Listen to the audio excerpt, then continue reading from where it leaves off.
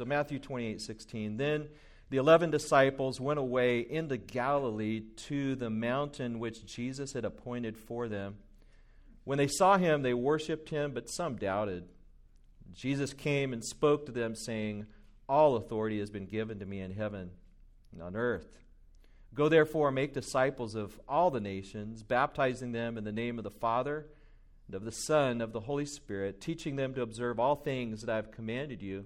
Lo, I am with you always, even to the end of the age. Amen. Let's pray. Lord, we thank you so much for this wonderful text that comes from you to us this morning. We ask that your Spirit would just fill us as we hear it and hear it preached. Lord, we acknowledge that your word tells us to not let many of you become teachers, for we receive the stricter judgment, and that weighs heavily upon anybody who preaches here at Cornerstone, myself included. I pray, Father, Lord, that you would help us to listen to you, and Lord, to also just examine these things to see if they be so.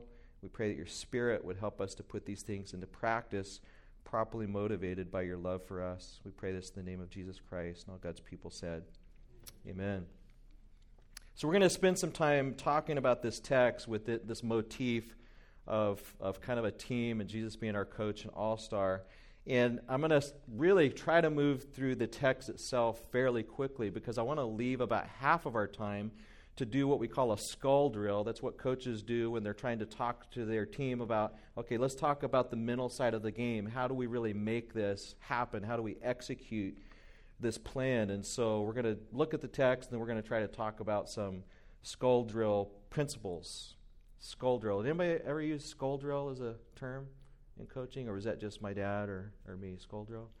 All right, so there's certain principles on how do we use our noggin to put these things into practice. So we're going to look at this underneath 4 headings. The title is When They Saw Him, because I really think, at least I want to draw attention to the fact that them seeing Jesus is a big deal here, seeing the resurrected Christ.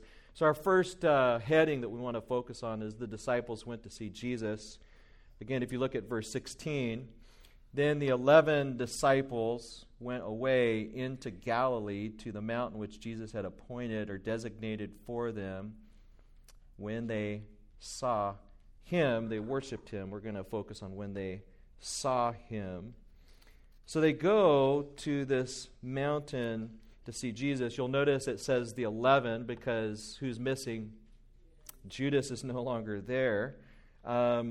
And so the 11 are mentioned. And we know if we were to compare this to other passages of Scripture, and if you look in your commentaries and whatnot, you'll notice that Matthew kind of skips by the Jerusalem appearances, fast forwards to the Galilean appearance, and actually just one of the Galilean appearances.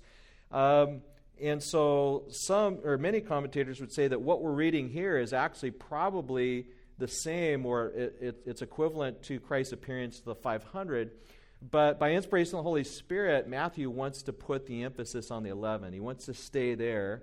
And so we are going to stay there in our text, even though there's probably right around 10 different post-resurrection appearances of Christ. This perhaps might be the 8th. In Matthew's gospel, he puts the entire focus here. And so in our text, we have the 11 who were in Jerusalem going quite a distance to Galilee, to a mountain. So this is an isolated place that they go to. And by the way, this is a place that had been appointed or designated for them. At some point, either before Jesus died or maybe after one of his resurrection appearances, we know earlier in our text that he tells Mary and Martha or the Marys to go and tell the disciples to meet him in Galilee. So there had been some previous arrangement for them to meet Jesus here. And so if you kind of wrap this together and you think about this, it's like the disciples had already had a taste of the resurrected Christ. Obviously, they walked with Jesus when he was on the earth. Some of them saw him transfigured. They had all seen Christ resurrected, but there was this taste for more of the glory of Christ. They had tasted a little bit of the glory of Christ in the Transfiguration, got to see a little bit of the glory of the resurrected Christ down in Jerusalem. When Jesus says, meet me in Galilee, they're like, yes, sir, we want more of you. And so they travel up and they go to the mountain looking for Jesus. And I just want to lay out at this point, just to challenge us, that there is something about seeing Christ, and for the disciples, seeing the raised Christ, that compels them. You think of Zacchaeus. All Zacchaeus had to do, he goes and he climbs a tree just so he can get a look at Jesus, and then Jesus looks up at him, and then his whole life is transformed. Just getting a view, just getting a look at Jesus is amazing, and a look at the resurrected Christ. Like, so we think about them just being impacted by Christ and the power of him being raised from the dead, and as it impacted them, we also interface with Christ today through the Holy Spirit. Remember, Jesus told his disciples early in the ministry that it's actually good that I go away, because if I don't go away, I'm not going to be able to send the Spirit, but if I do go away, I'm going to send the Holy Spirit. When the Holy Spirit comes, he's going to what? He's going to guide you into all truth, and he's going to speak of all these things concerning me. So from Christ's perspective, it's actually good for us to get a view of Jesus through the Holy Spirit in his word. And so this morning, while the disciples went to see the resurrected Christ eyeball to eyeball, we get to see the resurrected Christ eyeball to eyeball through his word. And Jesus actually says, that's good. That's better, in fact. It's a good thing. And we can say with that great theologian, Tripp Lee, when you're at your all-time low, don't forget the power that he already showed. He was raised from the dead, and when we're feeling at our all-time low and feeling, is there any power for me? We just get a look at Jesus, get a look at Christ through his word as we're filled with the Spirit. But what do they do after they get a look at Jesus? Is they worship him. Secondly, our second heading is the disciples worship Jesus. So you look down at verse 17. They saw him and they worshiped him. But some doubted. The word here, worshipped, is the Greek word proskuneo, which the idea is they bowed low before him. They probably literally got down and bowed before him and worshipped him. We see that same concept happens in verse 9, that the ladies who had seen the resurrected Christ, they bowed down and worshipped him. In fact, this word worship gets used all throughout the book of Matthew, where you keep seeing people worship Jesus. Chapter 14, after Jesus walks on the water, you actually have the devil saying to Jesus, bow down and proskuneo me, worship me, and I'll give you all these kingdoms. Jesus says, you shall worship no one except the Lord your God. Him only shall you serve, which tells us Jesus understands that you should only proskuneo, you should only worship God. And yet the disciples here, proskuneo, they worship Jesus. And Jesus doesn't say, hey, don't do this. When people worship just angels in the New Testament, what do they universally do? The angel says, don't do that, don't worship me. When John bows down before an angel in the book of Revelation, he says, don't proskuneo me, don't worship me. But when Jesus gets proskuneoed, when he gets worshiped, bowed down to, he receives it. So what does that tell us? He's God. He's raised. They see the raised Christ. They're proskuneoing. They're worshiping Christ. And so it is absolutely appropriate for us to worship the risen Christ. And yet, the text tells us that even in their worship, some doubted. Some doubted, which this is kind of hard to imagine. What is exactly Matthew talking about? That they're looking at the resurrected Christ. They've already met him in Jerusalem a few different times. What is this doubt all about? It could be that Matthew is conflating the stories, putting all of the stories together and just kind of making kind of a backward glance at Thomas. That's a possibility. But the fact that he says some indicates that it wasn't just Thomas, but there are others as well amongst the 11 that are also having some sense of doubts. And one of the things this does tell us is that seeing isn't always believing. They do see Christ, they see the resurrected Christ, and yet there's still something in their hearts where there's doubts that are stirring. And we see this all over the Bible, right? Jezebel, heard and saw all of the work that God had done through Elijah, and yet she wanted to kill him, right? Pharaoh saw all of the miracles that had been done by Yahweh on behalf of Israel, and yet he wanted to chase him into the Red Sea. Jeroboam had his hand turned to leprous, and when he pointed at the man of God, and yet the man of God cried out and healed him, and he still did not believe. Jeroboam went on to be one of the worst kings in Israel. And so just because you see a miracle like Lazarus being raised from the dead, for instance, there's no guarantee that people aren't going to want to kill Jesus right afterwards. There has to be a movement of the Spirit. But let's talk about what's this doubt thing about, that these disciples come and there's some sort of doubt. It kind of begs the question, what would Jesus' response be to worshipers that come to him in doubt? I don't know, what would be your response if you're in Christ's shoes and here you are, you've already raised from the dead, you've done all of these miracles, the disciples have walked with you, you've appeared to them several different times already, and yet there's some indication that the very 11 that you discipled are still kind of wrestling with some doubts. I don't know, if I was Jesus, I think I would be a little ticked off and back away from the situation, be like, what do I got to do for you guys? I'm right here. But notice what Jesus does, and that takes us to our third heading, and that is Jesus draws near to the disciples. The Lord always does pretty much the opposite of what I would do, right in my flesh, is here they are doubting, and then what does he do? It says right there in verse 18, and Jesus came near, some translations say came up. The literal idea is that he drew near to them. So even these disciples that worship him in doubt, Jesus responds by drawing near to them. And this is just amazing. It's like, it kind of echoes that principle that you see in James. It's draw nigh to God, and he will what? Draw near to you. The disciples left Jerusalem, traveled up to Galilee. They go to an isolated place. They're drawing near to the Lord. There's still doubts in their hearts. Whatever those are, they're struggling. And Jesus draws near to them in spite. So God moves towards us. What's interesting to me is the disciples, they do take this initiative. They do go to meet with Jesus and keep their appointment that had been previously established. But what I've noticed is just the kindness of the Lord. I know in my own life, that sometimes when we just take a little tiny baby step towards him, he draws near to us. Sometimes my pride in my life has been this big. I've got pride this big, but then the Holy Spirit grants me this much humility, and the Lord just jumps on that. He just jumps towards me when I humble myself just a little bit. And so the Lord draws near to them as Matthew keeps the spotlight on the 11.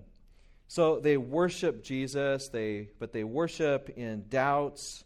Maybe they're saying, is this really Jesus? Maybe they're wondering, how close should they get to the resurrected Christ? Maybe they're wondering, what's their relationship really going to be like with Jesus now that he's raised? But he responds by coming closer to them, not by drawing away from them. He speaks to their doubts. And as Pastor Milton said in our Easter sermon when he was going through this very material, he says, do not stay away from Jesus if you are doubting.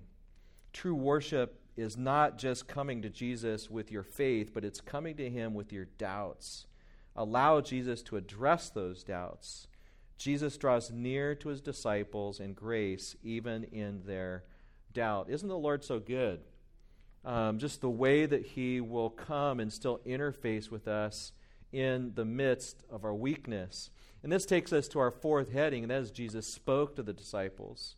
So they see him, they come and worship him, even bringing their doubts to him. He does not withhold himself. He gives himself to them. But not just that, he speaks to them. He speaks to them. And the idea of Christ speaking to him, let's just look again down there at verse 18. Jesus came and spoke to them. But before we talk about the content of what he actually spoke to them, I want to just focus on the word spoke. Just when Jesus shows up on scenes all throughout the New Testament, when he just speaks, things happen. You ever notice that? Even like demons, he's about ready to cast out some demons, and they say, well, Jesus, we don't really want to be just thrown out of this person. Could you throw us into the pigs, the swine? And he just says, go.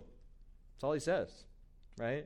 Jesus is walking on the water one night, and he's out there, and they finally recognize that it's not a ghost, it's Jesus. And Peter has the gumption to say, Lord, if you command me to come out on the water, I'll do it. What does Jesus say? Come.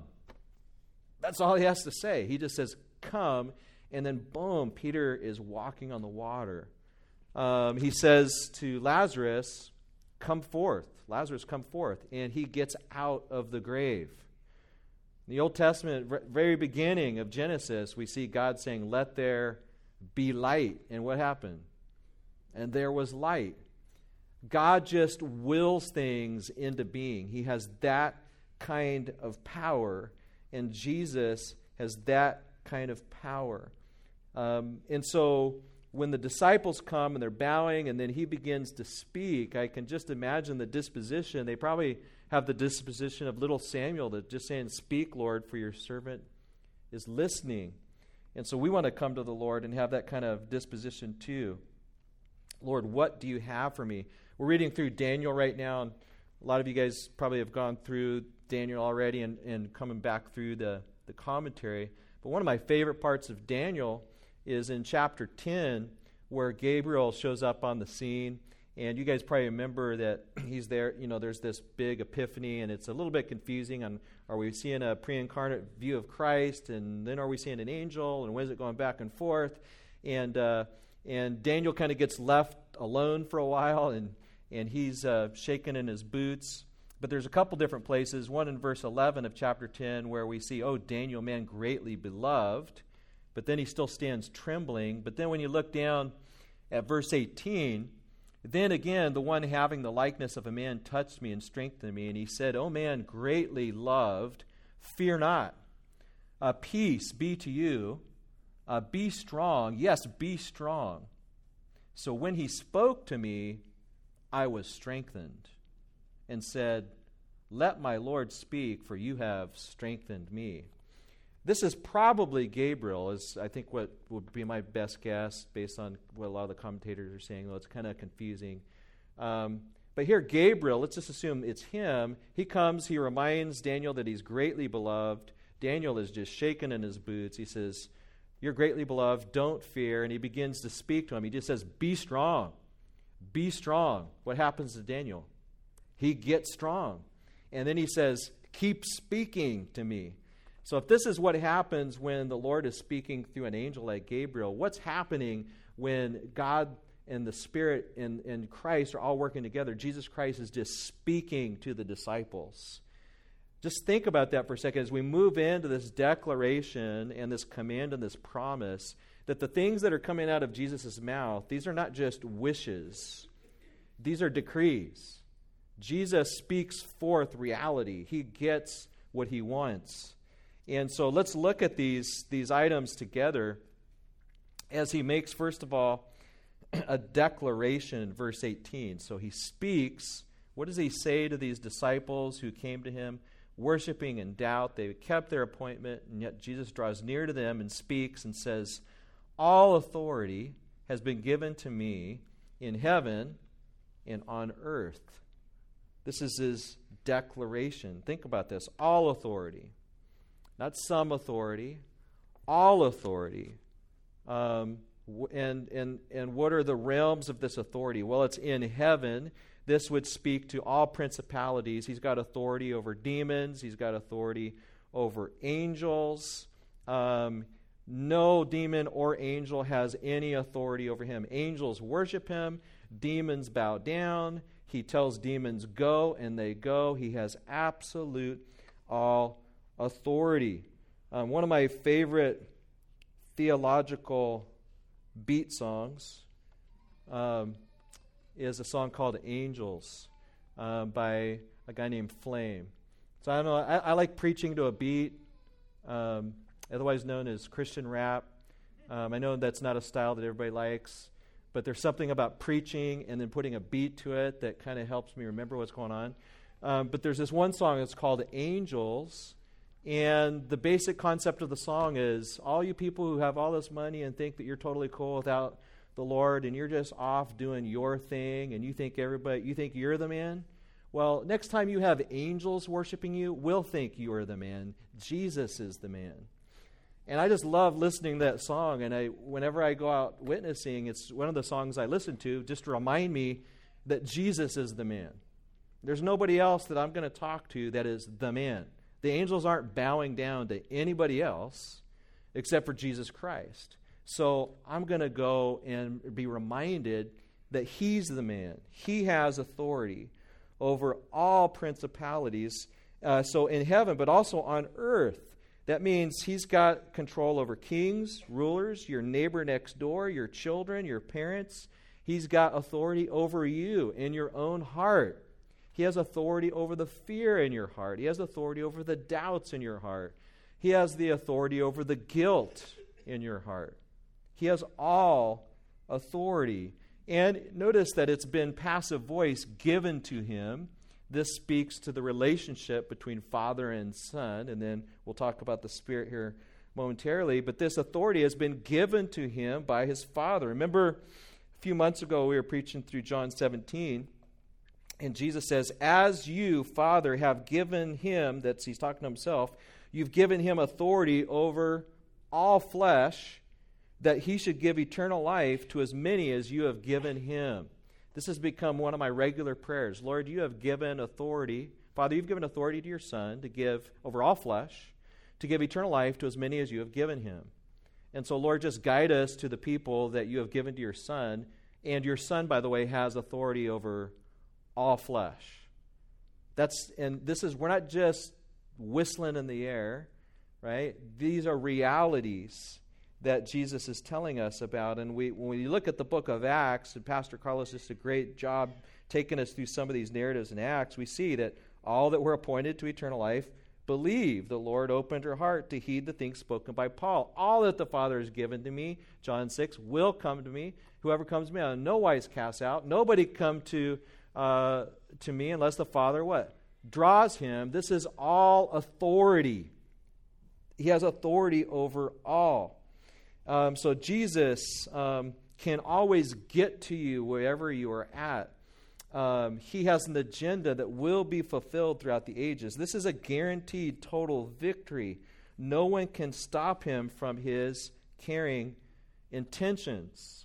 And it's awesome to play for a coach like that, right? You're playing for a coach who knows all things, has authority over all things, and he's also on your team. He's the all-star player. It's like we can't lose. This is just amazing, amazing stuff. And then not just that, but he's given a command.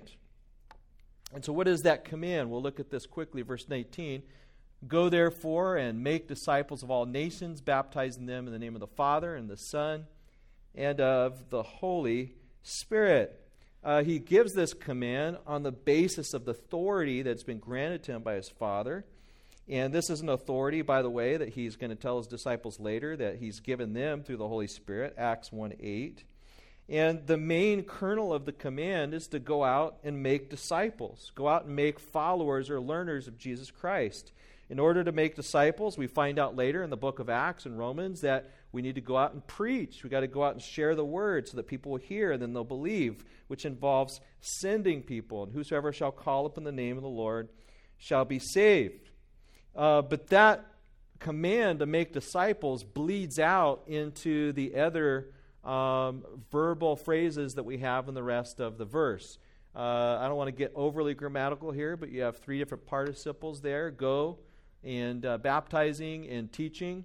And by the way, in Greek, all of those participles take on the characteristic of the main command. So we can say make disciples, but there's also a command to go and a command to baptize and a command to teach. And so we go. God commands us to go make disciples by, first of all, going. That implies the disciples are going to go out and go. from their location. It also implies they're going to be sent. And we're going to find that out. You find that out later in the plan as the New Testament unfolds. They're going to preach.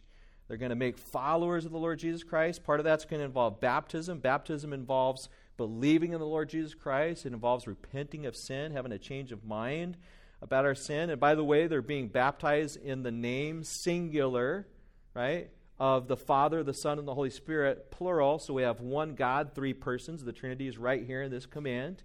Teaching them, so this will be part of the sanctification process, teaching them to observe. We're about ready to observe 4th of July, right? You observe a holiday. What does that mean? We're going to do certain things on a holiday. You observe it. And so we're to observe all things that I've commanded you. And so we're supposed to teach and observe really everything else that Christ has commanded us in the Bible, both Old and New Testament. So really what it comes down to is the mission of the church is to go out and create followers of all nations, not just Jews, but every tribe, tongue, and nation. That's exactly what we see the church does. That's why we're believers in this room. Do we have any Jewish brothers in the church? Anybody Jewish that's a believer and you're also Jewish? Okay, so you guys are all a product of the gospel going out to pagan lands. We're all a bunch of former pagans, right? We weren't Jews. The Jews went out and began to preach the gospel to the various nations. My ancestors were probably over in Europe cutting themselves, painting themselves, and bowing down to Thor, right? And the gospel came to my relatives in Europe, and then we began to believe in the Lord Jesus Christ. And here we are today, 2,000 years later, believing in Jesus Christ, because guess what? When Jesus spoke, things happen. And we're here because things happen when Jesus speaks. He said, make disciples. Guess what? It's happened. And we're here.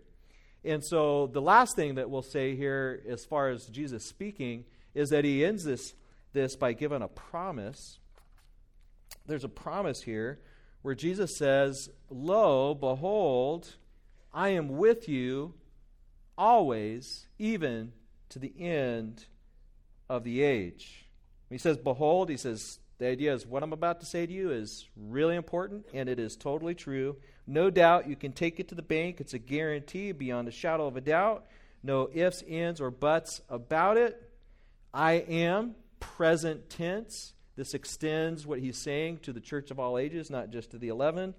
I am right there with you. Just like Emmanuel is God with us, he's saying, I am right there with you. Always. There will never be a time when I'm not with you. Always. Even to the end of the age, all the way up to the end of this stage of human history, I will be there. And by the way, when it gets to the end, we fast forward to Revelation, we have worshipers from every tribe, tongue, people, and nation group. Amen. Always with you. He is with us through the Holy Spirit every single day. It's his presence and his friendship that transforms us from day to day. So this is the overall, some of the parting words that Jesus gives to these 11 who had scattered, who had ran away from Christ. He now gathers them back up, shows himself raised, the power of the resurrection. He draws near to them in their doubts, and they keep their appointment. He draws near to them. They worship him. On the other side of seeing him and worshiping him, he speaks to them and doesn't just give suggestions. He decrees things in their life and then guarantees his presence with them throughout their lives, not just their lives, but throughout the lives of those that are on this team called the saints. So this is kind of the big mission, right? And I just want you to note, before we move into our skull drill, that the mission here and the way Christ paints it, it's not like, you guys better do this, and if you don't, boy, sorry for you. And you get no sense that there's any doubt in Christ's voice. There's no sense that he's just kicking shins, trying to motivate them out of guilt. Everything that is flowing from Jesus is love. It's the love of Christ. 2 Corinthians 5:14. It's the love of Christ that compels us, realizing that When one died, he died for all, and now we no longer live for ourselves, but for him who died for us. What gives me the power? What gives you the power to go out and do the things that the Lord's calling us to do? I'll tell you what gives me the power. What gives me the power is when I start to really recognize the Spirit that just like Daniel is called the beloved of the Lord, that I'm the beloved of the Lord. Ephesians 5, that he calls me a beloved child of the Lord. And that when I start to realize that, you know what, Jesus is the ultimate coach. He blesses me with his presence. He's the all-star of the team. And really, does Jesus really need me on the team? Let's think about this for a second. Does he need me? I mean, I was born in 1968, and last I checked, Jesus did pretty well up until 1967. He was doing very, very well. And then I was born in 1968, and I just don't think that Jesus looked down on planet Earth and said, I am so glad we got to 1968. I at least got the kingdom to Mike. Now we can really get on the move. Jesus doesn't need me at all. You know what? He is the one who began this work. He will complete it. He's the one that's provided the robe. All of you that are believers in here, you are dressed in the righteousness of Christ. And guess what? I don't add one single thread to your robe. And you don't add a single thread to my robe. What we do for each other is we point each other to Jesus. We all rally together and say, let's go see Jesus. Let's go worship Jesus. Let's hear from Jesus. Let's be excited about the fact that when he speaks, things happen. And by the way, he is with us to the end of the age. I want to challenge you at some point to go look up a Spurgeon sermon called Love at Leisure. C.H. Spurgeon has this amazing message where he exposits Mary's worship of Christ when he's teaching in Martha's house.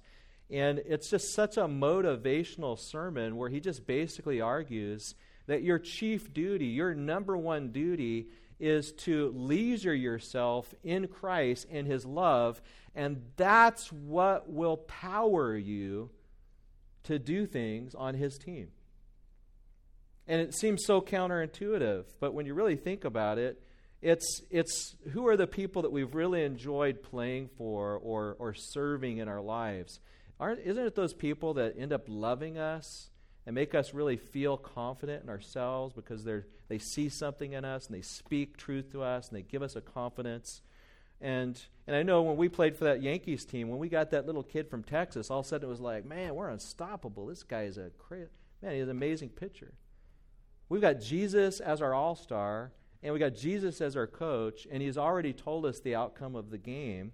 And so we can go out in confidence because the love of Christ compels us. So let's take a few minutes to do what I'm going to call skull drill for the Saints. You guys all play for a team called the Saints. Now, maybe you don't like the NFL Saints. That's okay. We're not talking about that. On the back of your insert, you'll have the skull drill here.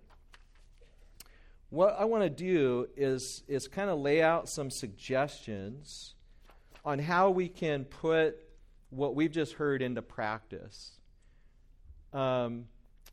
Making disciples, or what a lot of times we call the Great Commission, is a team sport. When I was a younger Christian, part of my testimony is as soon as the Lord saved me, I just had there's this thing inside of me where I wanted to share that with other people. And it wasn't like I was this natural-born leader. It's just like I got saved, and then all of a sudden I wanted to tell people, and then I start telling people. But there was lots of different ways that I got motivated, and I don't blame any of my teachers. I think it really came internally from me.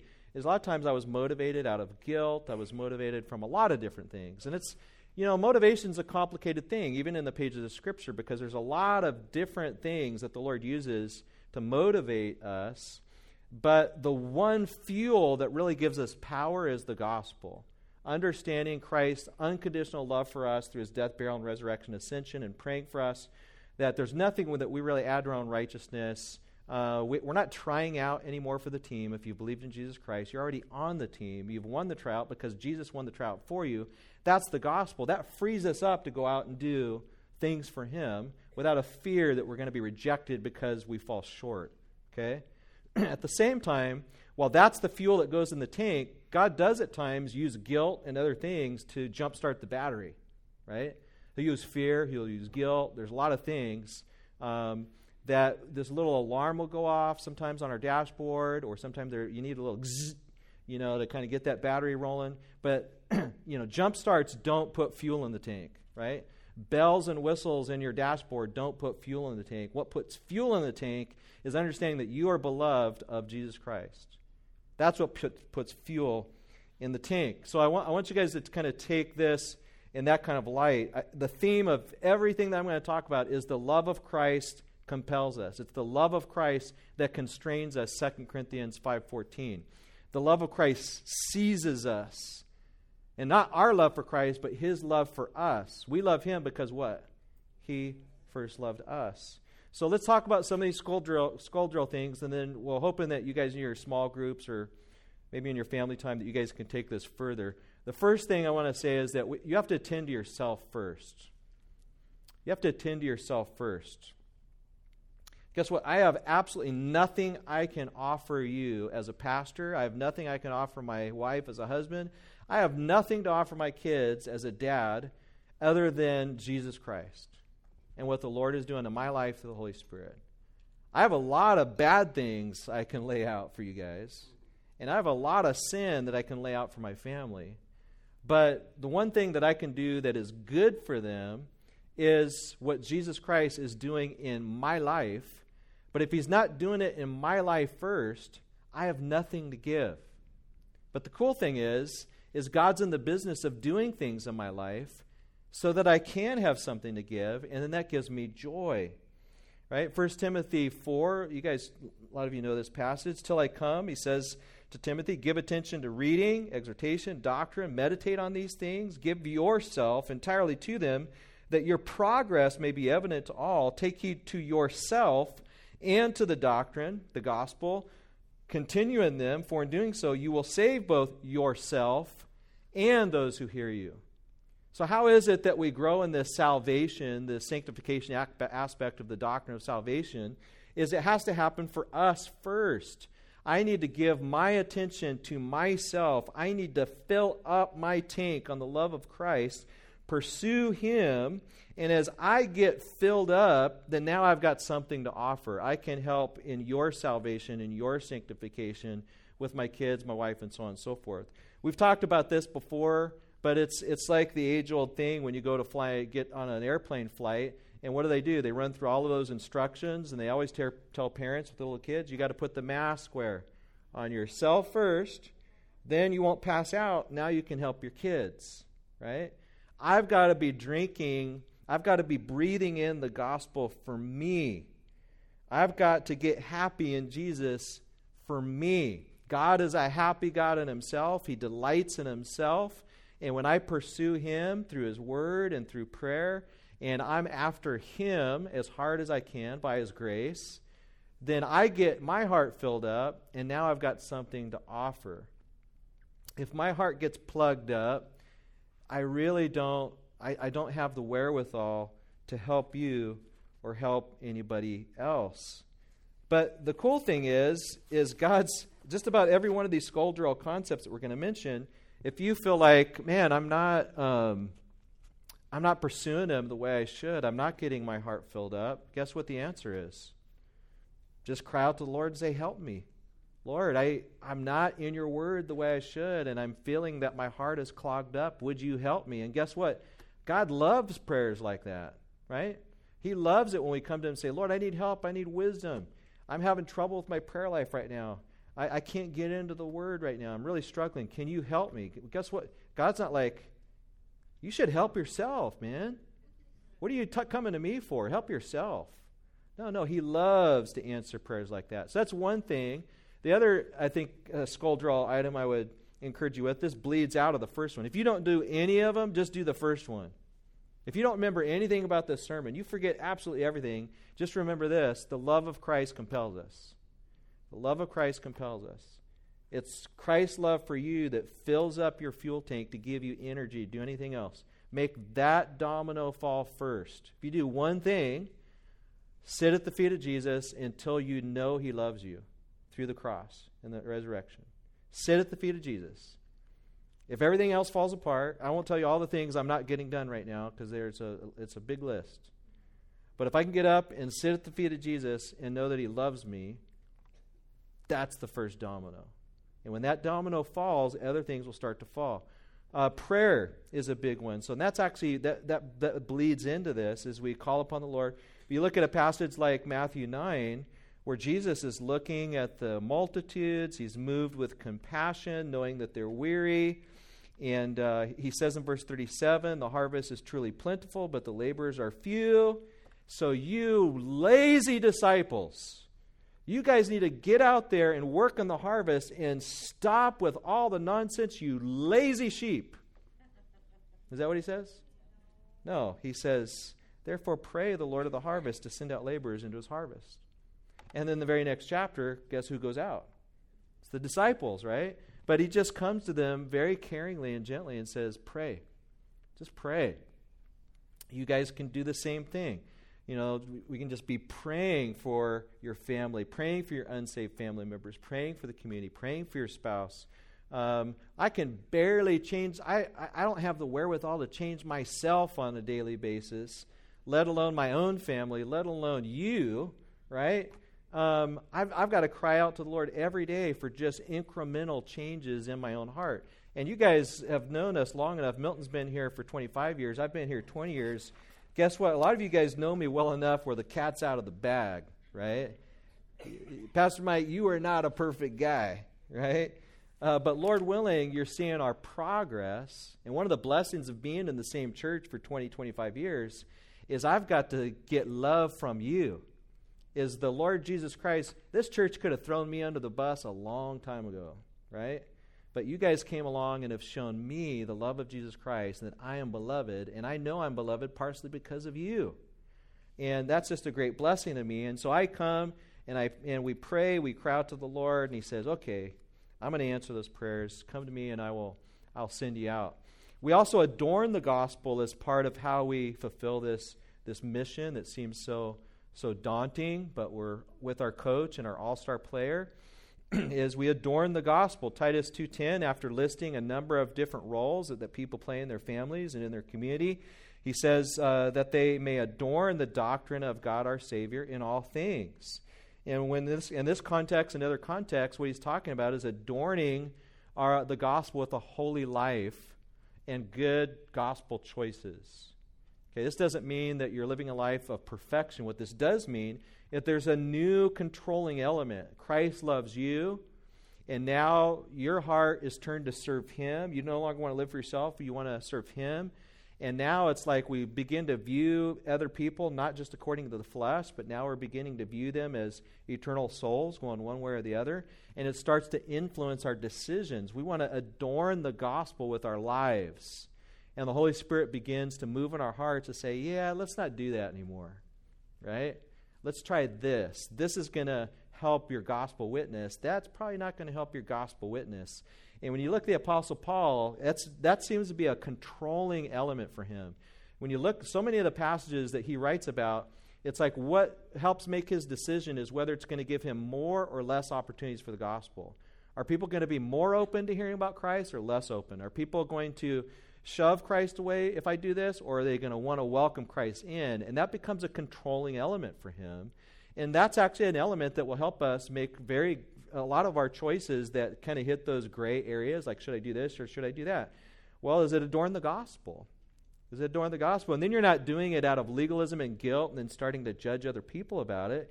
You're doing it because the Spirit is moving upon your heart because you're loved and filled up by Christ and you want to love other people too. Is this making a little bit of sense? You talk about it in your care groups. This is what C.H. Spurgeon says about this part of our skull drill, although he didn't use the word skull drill. He says, more than all, keep up a continual fire on the enemy by a holy life. Nothing will more reprove sin than your holiness. If you cannot tell the stick it is crooked, you can prove it to be so by laying a straight one side by side with it. So put your purity before the impure, and they will be effectually reproved. It's a good image.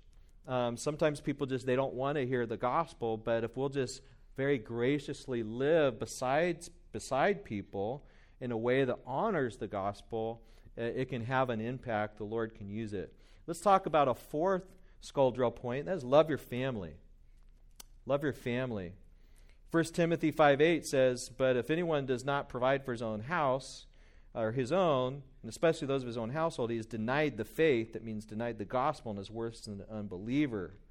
We have to be very, very careful that sometimes we hear these words of Christ about going out and make disciples. We're very exercised about the Great Commission. Sometimes we interpret the Great Commission as being just going out there to all the strangers in my life while the people at home are being neglected. That's not, I want to propose to you, that's not what Jesus meant by the Great Commission. We need to give attention to ourselves. We also need to give attention to our families. And you don't need to feel guilty about giving attention to your family, by the way. Don't feel guilty if you're at home discipling your own children and you weren't able to go on that witnessing trip or, Team Philippines or this or that. That's great that, there's some of us that are going to Team Philippines, but that does not in any way minimize what you're doing at home with your grandbabies. If anything, that's probably a greater work. I'll just be honest with you. Like for me, I do like going out and talking to strangers and doing some evangelism out and about. But I am much less intimidated to go out and talk to strangers than I am to talk to people that I know really well, even in my extended family. If you gave me a choice between go over here and preach to a bunch of strangers or go talk to that particular individual in your family that knows you really well, I'd be like, I'm going to go to the strangers. And so just being home, right, with your own kids and doing the tough work in the trenches with those little hearts is so important. One of the things this is part of my daily prayer. This is something that pops up on my prayer list probably about 3 times a week. I'll say this to myself, is every time I love my wife, I am preaching the gospel. When in private, I am preaching it to her, myself, the angels, the demons, and the devil himself. When in public, I extend the gospel preaching to my children, my church, and to the world. The call to love my wife is the first and the greatest, the most strategic plan of evangelism Christ has for me as a married man on planet Earth while my wife and I live on it. And I really believe that. That I am called to give the gospel to my wife first. And I'm not saying that I have always practiced this the way that I should.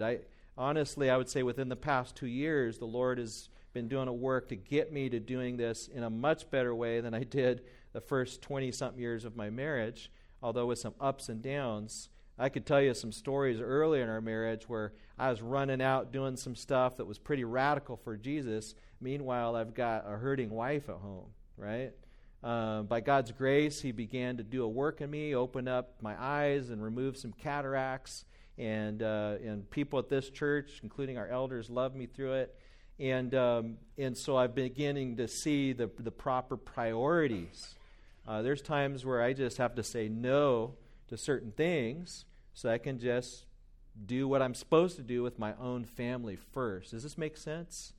And I'll be honest with you. I've associated with a lot of people that I would say are gifted evangelists. I'm not a gifted evangelist, but I know a lot of people that go out and do a lot of evangelism. And what's kind of odd to me is a lot of people that I know that are really big into evangelism, there's this weird kind of characteristic where a lot of them have they have problems at home, particularly with their wife, and sometimes there's neglect going on there. And unfortunately, a lot of the people I've associated with that are really into evangelism are some of the most arrogant people I've ever met. And I don't know if that's just there's an attack of the devil on evangelism, or is there something that happens where people begin to really fill up with pride because they feel like they're doing the true work of the ministry? I'm not sure why that happens, but it's something that all of us have to guard our hearts with. Paul is very interesting the way that he speaks about this topic, and I believe it's 1 Corinthians 9 when he says, if I'm out sharing the gospel, what arrogance is there for me? And the basic idea of what he says there is, because I didn't volunteer for this thing. I got drafted. If I volunteered, then yeah, I get a reward and I can be proud. But God drafted me into his army, so to speak. And so what pride is there if I'm just out doing my job? And so when we do go out and evangelize and we participate in ministry and we're making disciples, and if you're doing so in a public way and someone else is doing it in a private way, guess what? There is no cause for arrogance whatsoever. There just isn't. And we want to give attention to our homes first. A couple of final things. Love your church. Love your church. 1 John 4:20, if anyone says, I love God and hates his brother, he is a liar. He does not love his brother whom he has seen. How can he love God whom he's not seen? I believe that this is in the context of loving brothers in Christ. You have other passages, Hebrews 10:24, let us consider how to stir up one another and not forsaking the assembling of ourselves. Similar principle here is making disciples, teaching them to observe all things. What good is it going to do if all of our pastoral staff is running out every week bringing the gospel to the next set of unbelievers, and then we neglect the sheep to fend for themselves? That's not fulfilling the Great Commission. We need to be involved in the sheep's life as well and minister to them and bring them along with us, that we're all learning about the love of Christ.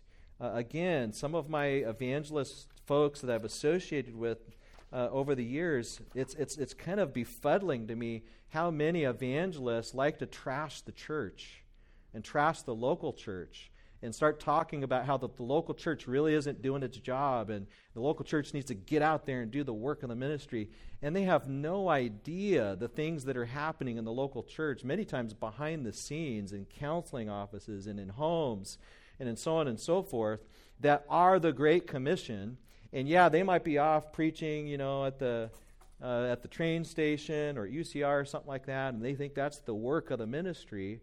But you know what? Jesus is into his body. He loves his bride. One of the things I got to be very careful of, and I would just exhort all of us, is Jesus died for his bride. He loves his bride. Yes, the church has problems. We're here a bunch of broken people. But when you hear somebody start trashing the church, I would just encourage you to lovingly encourage them not to trash the bride of Christ. Because Jesus loves his bride. And he loves his broken bride. And he loves his bride when they doubt, when they have all kinds of problems. And so anytime you hear anybody trying to trash the local church, be very wary of that kind of ministry. And so that would take me into just a couple things I want to mention. The work that the Lord has done in my heart here at Cornerstone since I've been here since 1993, I just have to be honest with you, it's because of you guys. There's certain things that are popping in my life because of specific people in this church.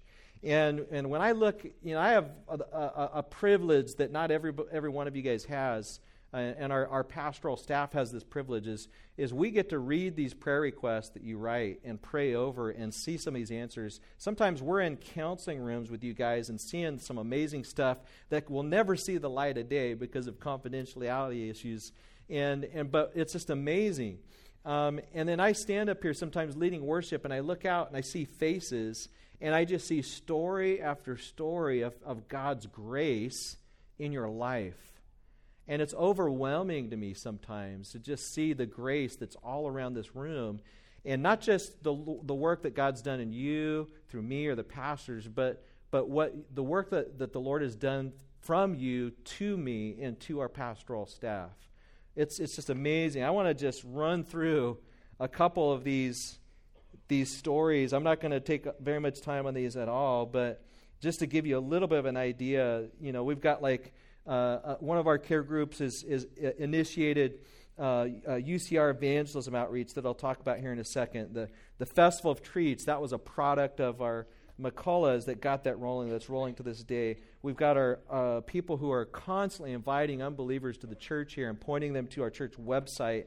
Flyers, thousands of flyers that go out into our community. We've got medical individuals in our church that are doing evangelism every Friday, training other medical personnel to go and share the gospel with people that are in need. We've got people who are in charge of our evangelism team.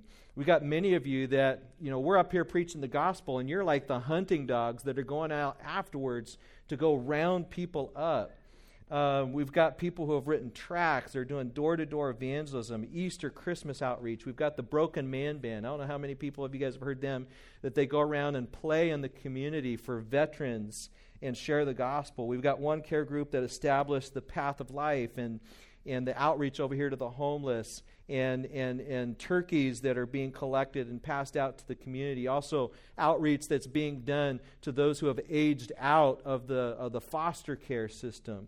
We have many people in this church who have adopted children and have brought children and put the gospel very much on display. We have care groups that are going down into Mexico, down below Ensenada, and doing amazing ministry. This care group could basically start their own little medical dental hospital all themselves, and they're out there ministering. We've got all of our 13 missionaries that are out all over the world, including Team Philippines. Some of the testimonies that you guys have heard here. Our Sunday school class, I gave out a challenge not too awful long ago to our Sunday school class of just, hey, here's some stuff. Think about setting a goal, and if anybody wants me to come help you evangelize. And I had several people respond to that and say, hey, teach me how to go out and share the gospel. I'll talk here in a second about something that Pastor Milton and Don are doing. Pastor Carlos and Marcy with the counseling ministry is absolutely insane, the way that that's taking off, and the way that they cooperate with Alvin and Kim Davis. Alvin, when he's traveling around with the Mariners and sharing the gospel. The Kumamotos and the Kaufmans, the way that they're reaching out to youth and using hospitality. The Mario and Kelly with their neighbors and the outreach that they're having via counseling. There's this, the list could just go on and on. The Jones Care Group with what they're doing in Arizona and some of the training that's going there, some of the stuff that's happened now with New Generation Boys Home, Fairmount Park outreach. And this is just the tip of the iceberg, folks, that's going on here. And we hear your guys' prayer requests, and we're praying for those on a weekly basis. And to be honest with you, sometimes it's quite overwhelming to see the love of Christ that is just bubbling forth from this body. It just overwhelms us at times. And so we want to just encourage you lastly to get to excel still more. Get on the lookout for those that are out there. Pastor Carlos preached a message on Acts 18 about how Jesus appeared to Paul and said, there are many individuals in Corinth, and I'm going to protect you. You just go out and do the preaching. I just want to propose to you, and you guys know this, there are people all over the Inland Empire that are Christ's. They just might not know it yet. And we just have to go out and just kind of go find them, right? And guess what? You're not going by yourself. When we go out to find them, just like John Gill says, we've got Christ going with us. Towards these, Christ's heart always is, John Gill says. His eye is upon them, and he knows them and where they are, and therefore he will look them up and find them out. And they shall be brought to believe in him and shall not perish, but have everlasting life. And for the sake of these, in order to select and separate them from the rest, is the gospel preached and continued until they are brought in. We're not doing something that Christ isn't already doing through the Holy Spirit. We just get to go out and participate. One of the things that Pastor Milton and Donna do, as you guys heard about a couple weeks, is they've just been walking around their neighborhood and just saying, Lord, guide us to a neighbor. And this is Milton's updated list of neighbors that he's gotten to know in his neighborhood of 133 houses, just going around and just saying, Lord, just allow us to get to know our neighbors and make some contact. And by one of those contacts, he was able to preach the gospel at a funeral just last week. And that's all coming because of your guys' prayers as well. One of the things I've been doing with one of my kids, Samuel, is geocaching with Jesus. I don't know if anybody knows what geocaching is. Anybody know what that is? Anybody ever do that? Okay, so there's a few geocachers. I see that hand. All right. So it's just this worldwide kind of treasure hunt. And so this is my app. The yellows are what we found. The greens are what's unfound. And as I was just teaching through Sunday school one day, I just started seeing, man, this is kind of like geocaching. It's like there are people in our community that need Christ, and they are there just waiting to be found. And so we just need to go out and find who they are. Steve Smith, an amazing evangelist in Indonesia, says, find the people that Holy Spirit is attacking. Just they're there. The Holy Spirit is in the business of convicting the world of sin, righteousness, and judgment. And so we can go, and don't be discouraged and think just looking on the outward that you have to just go up to certain types of people. Spurgeon says, never lose heart in the power of the gospel. Do not believe that there exists any man, much less any race of men, for whom the gospel is not fitted. Anybody. I used to feel so guilty about ministering to homeless people in our community that if what can I do? All I can do is give them the gospel. Or, sometimes we go, we put them up in a hotel, and we pay for them to go in a hotel, and we try to get them some food, and you follow up with them, and before you know it, nothing. It doesn't seem like anything's materialized. All of a sudden, I was like, wait a second. I got the power of the gospel here. If this person gets saved, guess what? Their life can be transformed. We have people in this church right now that used to live on the streets. They were homeless, but they got saved, and now they're walking with Christ, and the Lord is prospering them. And so just by going out and sharing the gospel, we can see amazing things happen and change. Set a realistic goal for yourself. You should not feel like, well, I've got to do Pastor Mike's goal, I got to do geocaching for Jesus, or I got to do the 133 houses. I'll tell you what, the Great Commission is a team sport, right? Some of us, our main role is to pray. I go out, I do some evangelism with my buddy Alan down here, and he does a bang-up job passing out tracts and stuff. But one of his main ministries to me is he prays. We start walking to a particular location, he starts praying, and I just start getting pumped, right? He prays, and I'm like, I can feel the juice, like I'm like ready to go preach, right? But that's happening partially because he's praying for me. And then when we go out, we do evangelism. Sometimes we'll get in this conversation, and it's just crazy, and I look over at him, and there's just this big smile. It's like, man, that was something else. I was like, you were praying, right? Yeah. Sometimes it's praying. There's people in this church that I couldn't say their names because they would be embarrassed, wouldn't want you to know, who will just walk up and they'll just give hundreds of dollars to missions or to the youth group. We had a visiting missionary that they just came up and just gave like several $100 bills just to help this missionary. There's people that's the way that they're participating in the team sport. And then lastly, get some training and tools. So I don't really have time to go into all these training and tools, although I am going to have to a little bit. I'm sorry, they can deduct it out of my salary. I'm really I'm getting to my drop dead time here. But so just one thing, UCR outreach, if you guys could really think about this, be praying about this, even if some of you guys want to think about taking the time off from work.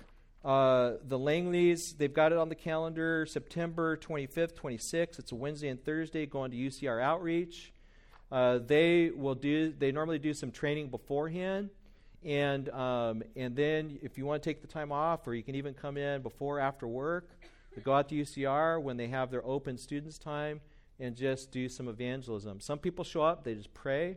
Some people come along and they just kind of walk alongside. There's lots of ways you can be involved. Even if if you're not able to come out, you're at home just praying while you're changing your baby's diapers. That's a way that you can be part of the team. Okay, so put that on the calendar. We have some tracts that you can pick up on the way out. I just want to mention a couple of the tracts that I've been using lately. One is the Alvin Davis tract. This one came off of a podcast. We just kind of put it into a tract form. And the way I use this is I just kind of go up and I say, hey, did you get one of Alvin's stories? This is one of my pastors at the church.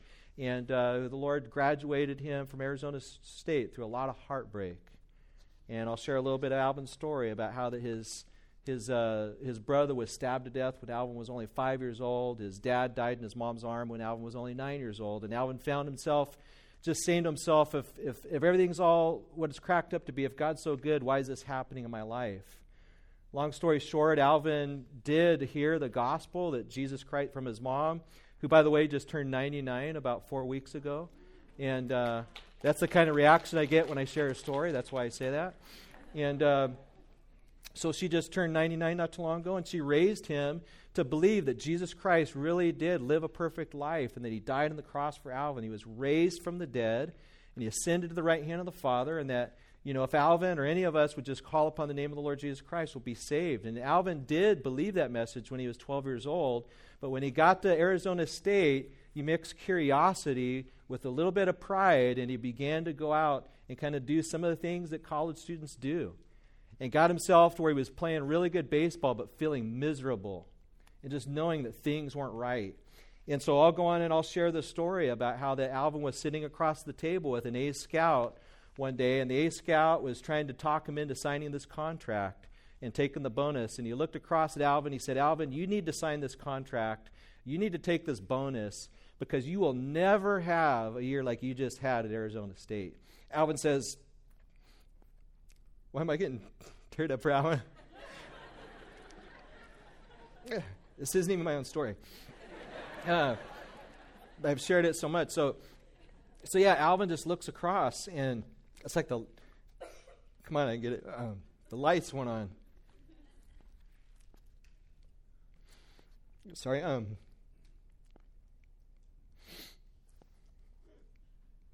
Okay, I can do this. So the lights went on, and he said it was just like the Lord just kind of showed up. And he didn't say this out loud, but he was like, "That's not true, because I can play my last year at Arizona State for Jesus rather than myself."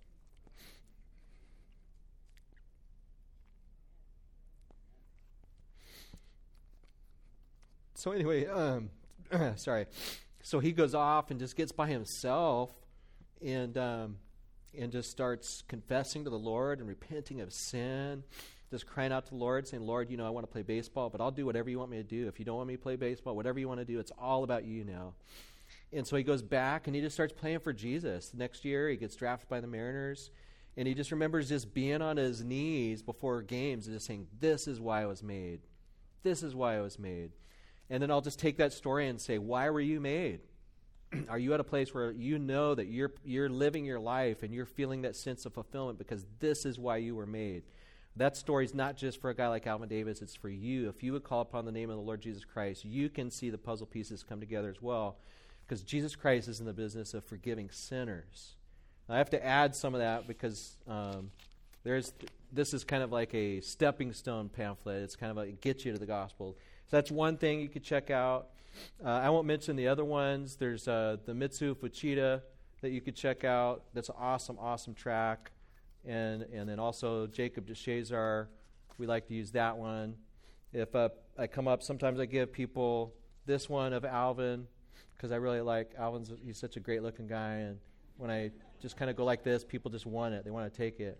But then they're like, "Oh, hablo español," so then I pull out the Spanish one and say, "Hablo español un poquito, pero muy mal, necesito practicar más."